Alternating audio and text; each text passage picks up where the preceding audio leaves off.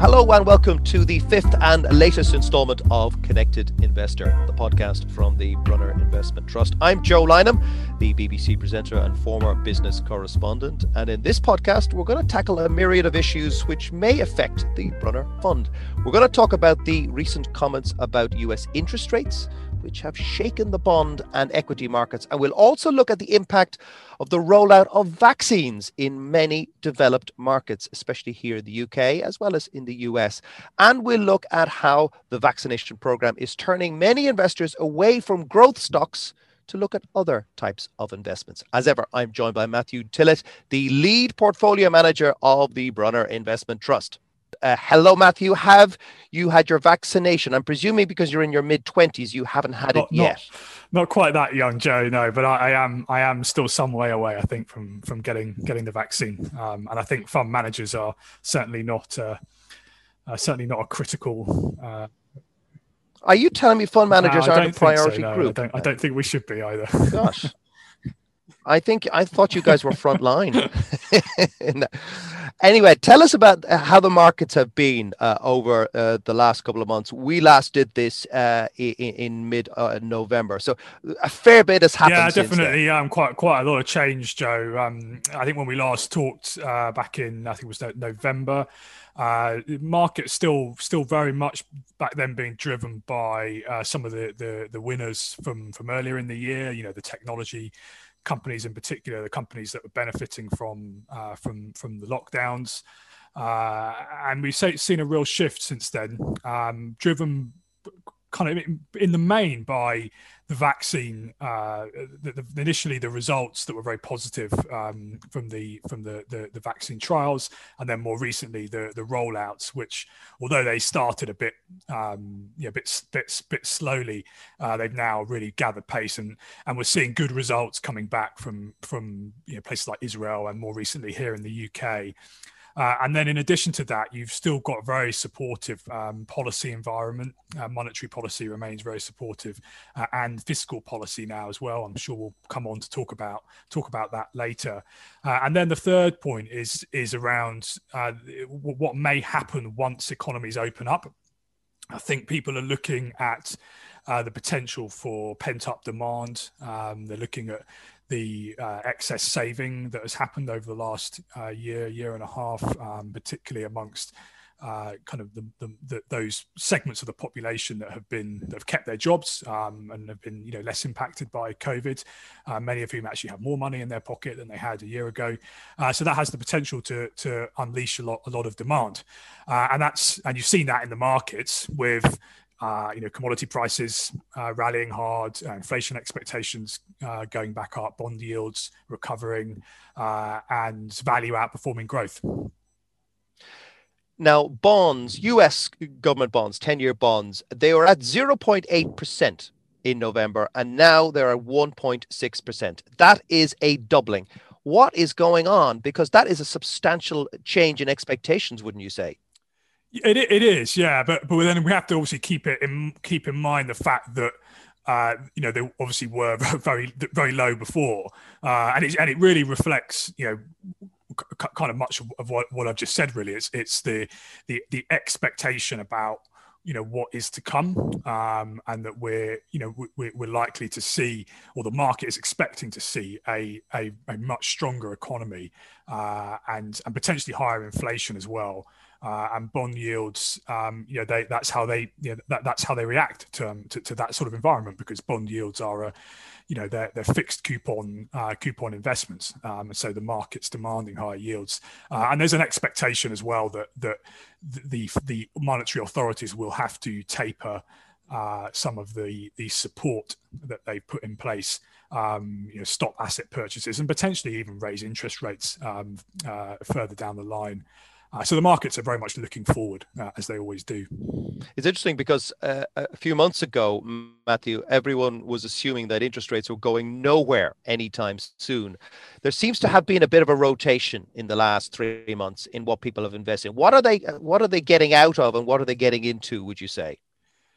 Well, I mean, I think to put it very simply, it's really a reverse of what we saw in the first the first sort of 4 or 5 months of the pandemic, which we have to remember was very extreme in the other direction. What we saw during the pandemic was that initially everything fell, in March and April of 2020. But then what happened was we saw a really, really strong rebound amongst these companies, sectors like technology that were actually not only not impacted, but in some cases actually benefiting from the pandemic, and that drove the markets higher. But you didn't see the recovery in some of the more cyclical sectors, sectors like commodities, oil and gas, travel, leisure, some of the consumer, sort of outdoor consumer industries, that they were all very depressed, and they're the areas that have been recovering now as investors start to anticipate a recovery in those industries, and therefore see a recovery in profits. And so we've really just seen a bit of a reversal of what happened last year.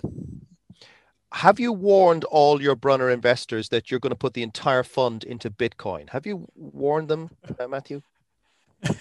The Brunner investors can rest assured that even if I wanted to do that, which I don't, I wouldn't be allowed to, because that's not what the Brunner investment philosophy is about. But it has been phenomenal, though, what's happened this year with people piling money into Bitcoin, into Tesla, into GameStop. I mean, wow, that's just been, the behavior of some investors has been illogical, to say the least. Yeah, I mean, this gets into another question that's being raised a lot. Question of, are we in a stock market bubble? There's lots of people have opined on this question, and I think it depends a bit on how you define a bubble and what you look for. So there are really sort of two ways you can look at it. One way is to look at valuation and say that when valuations are extremely elevated, that's a sign of a bubble, because it means people are buying securities not on the basis of any kind of fundamental assessment, but just because other people are buying them.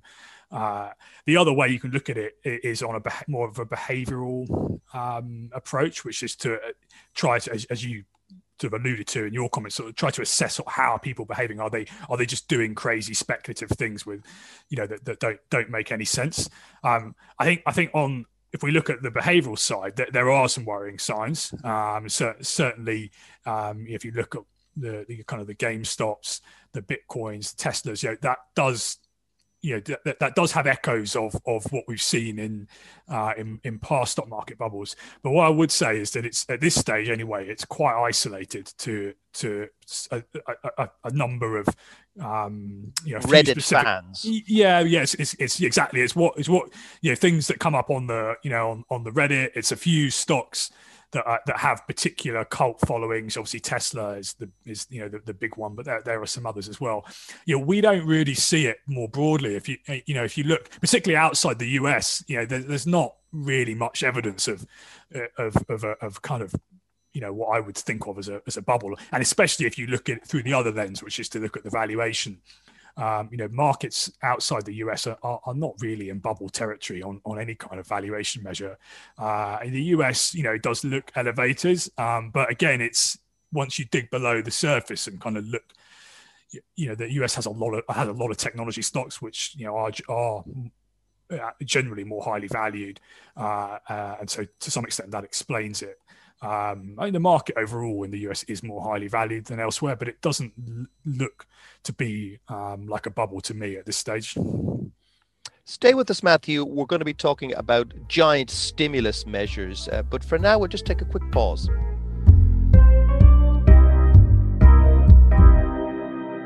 Matthew, when we spoke to you a couple of months back for the last podcast, Joe Biden had secured his 270 electoral college votes. He hadn't yet been certified, a process which turned out to be quite fraught on the day, nor had he secured control of the Senate, which is quite significant. Now that he has a wafer-thin command of the Senate, the House, and the Oval Office, I just wonder whether his $1.9 trillion stimulus package is going to have a major impact on the global economy, not just the US economy. And there's also downsides to that about whether that will be a lot of money chasing limited resources and, inflation on that. Yeah, I think it definitely is a material change from certainly what we were looking at 2 to 3 months ago. I mean, it's clearly a huge amount of money in however you measure it. I mean, one obvious comparison would be to look at what it represents compared to what happened after the financial crisis, which arguably was a much kind of deeper and more long-lasting downturn because it impacted the financial industry, and they always takes longer to recover from those kind of downturns. And here we've got a much bigger stimulus against a backdrop where, as we discussed earlier, it kind of looks like we may be coming out quite quickly from this.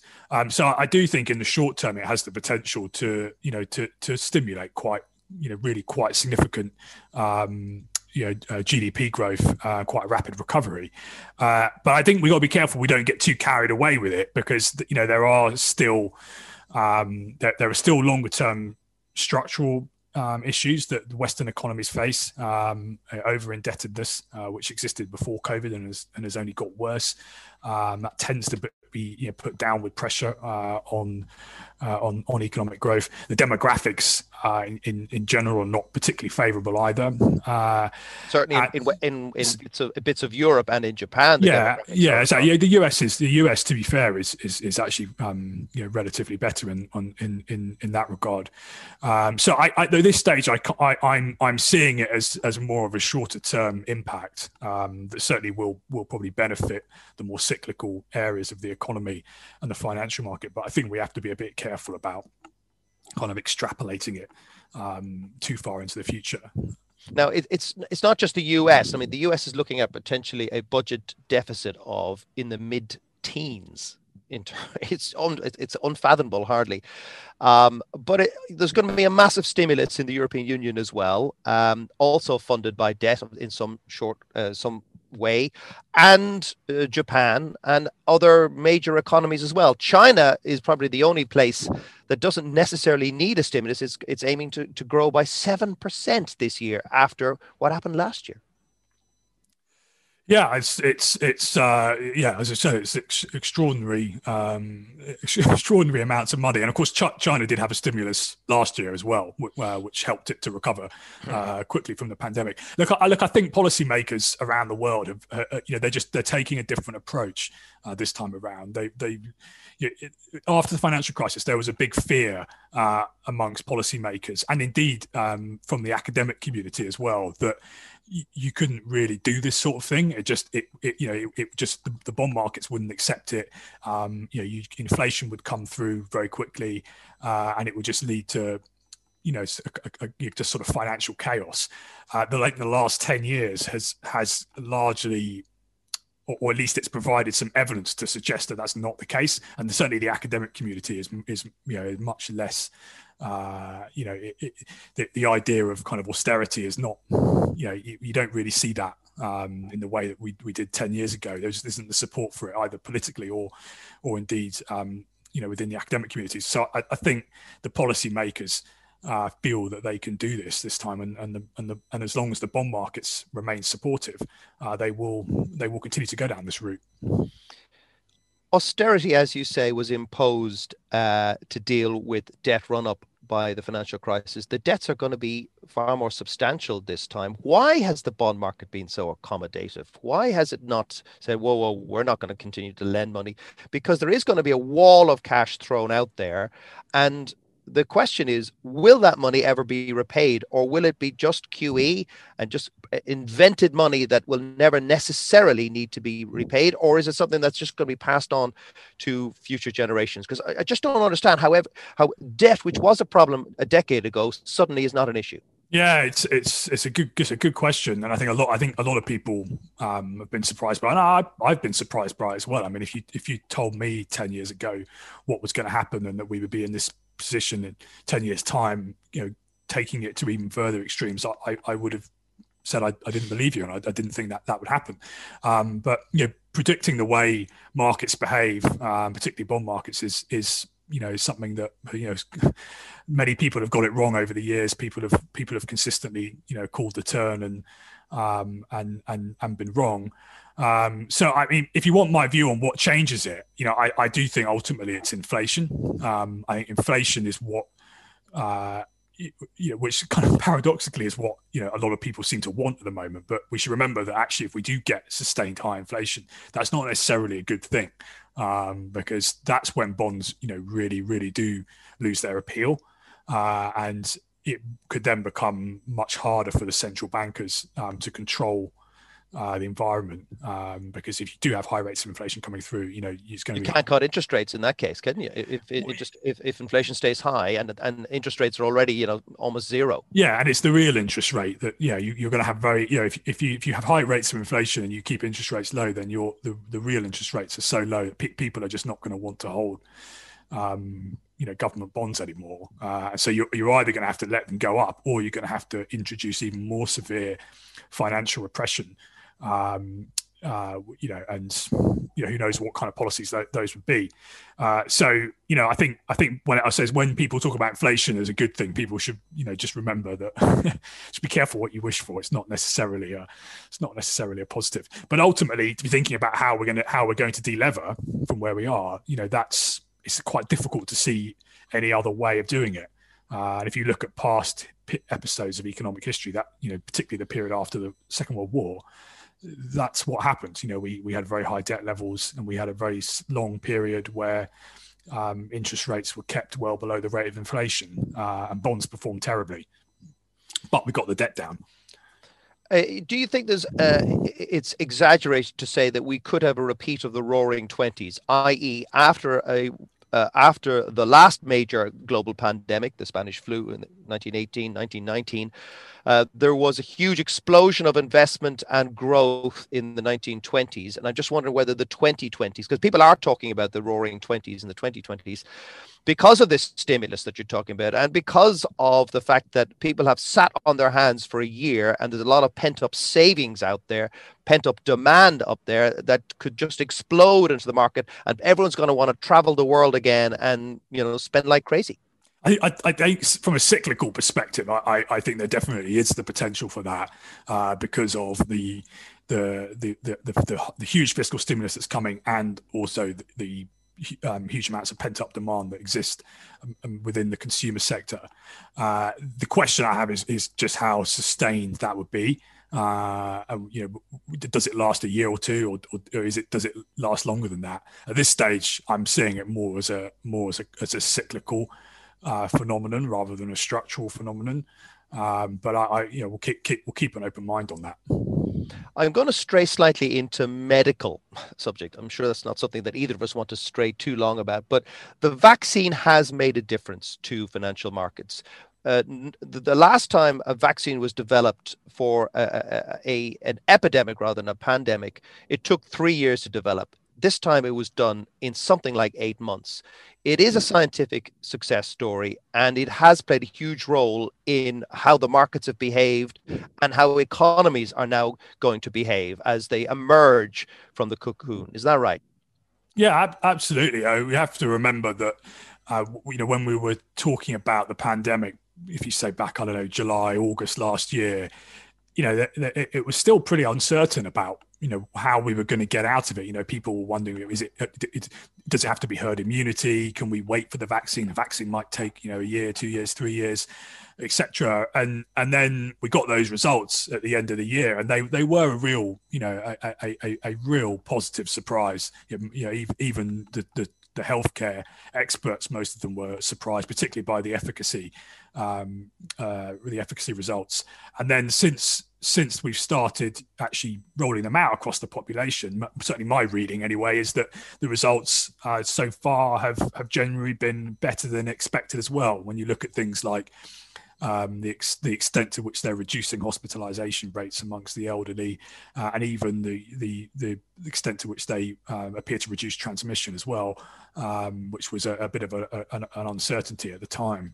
So I think it's a great triumph for the healthcare industry actually, and the medical science and medical research. It shows what can be done, when when people's minds are put to something.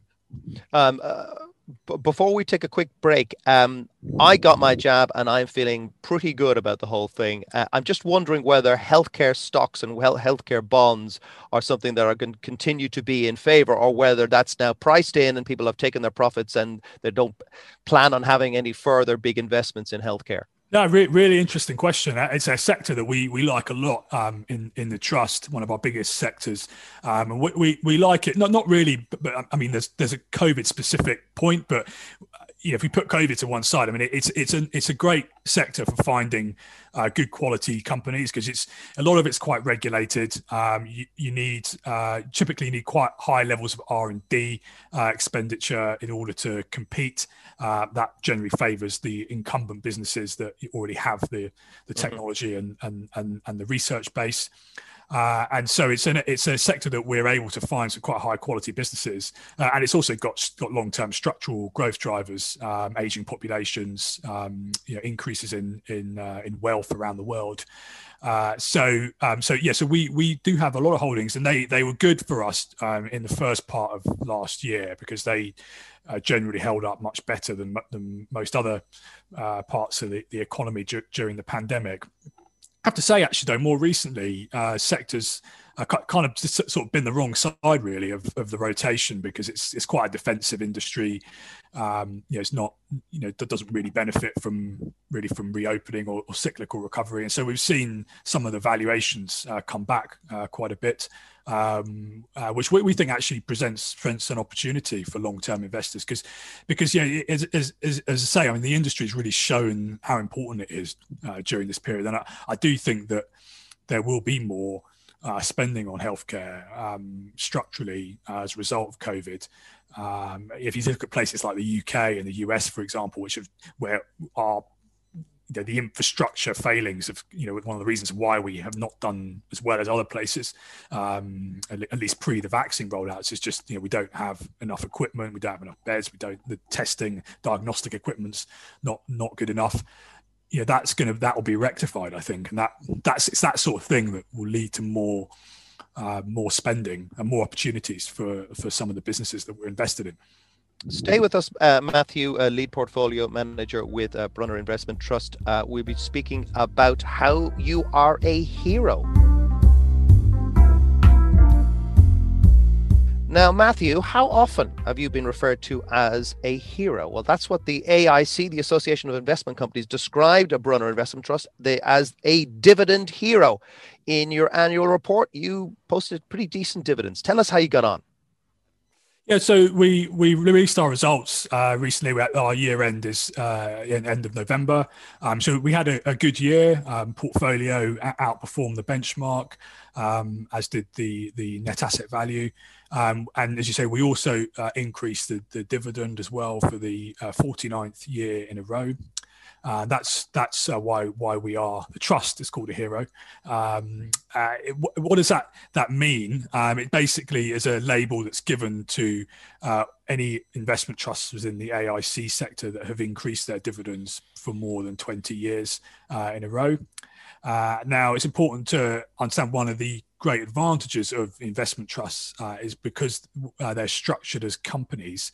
Unlike open-ended funds, they're able to, in good years, put some of the profits aside, put them into reserves in the same way that normal companies do, build up the reserves during the good years, and then when there's a rainy day, recession or a pandemic, which impacts the businesses that the company's invested in and the dividend payments that the company receives, it's able to call on those reserves in order to to continue paying a rising dividend.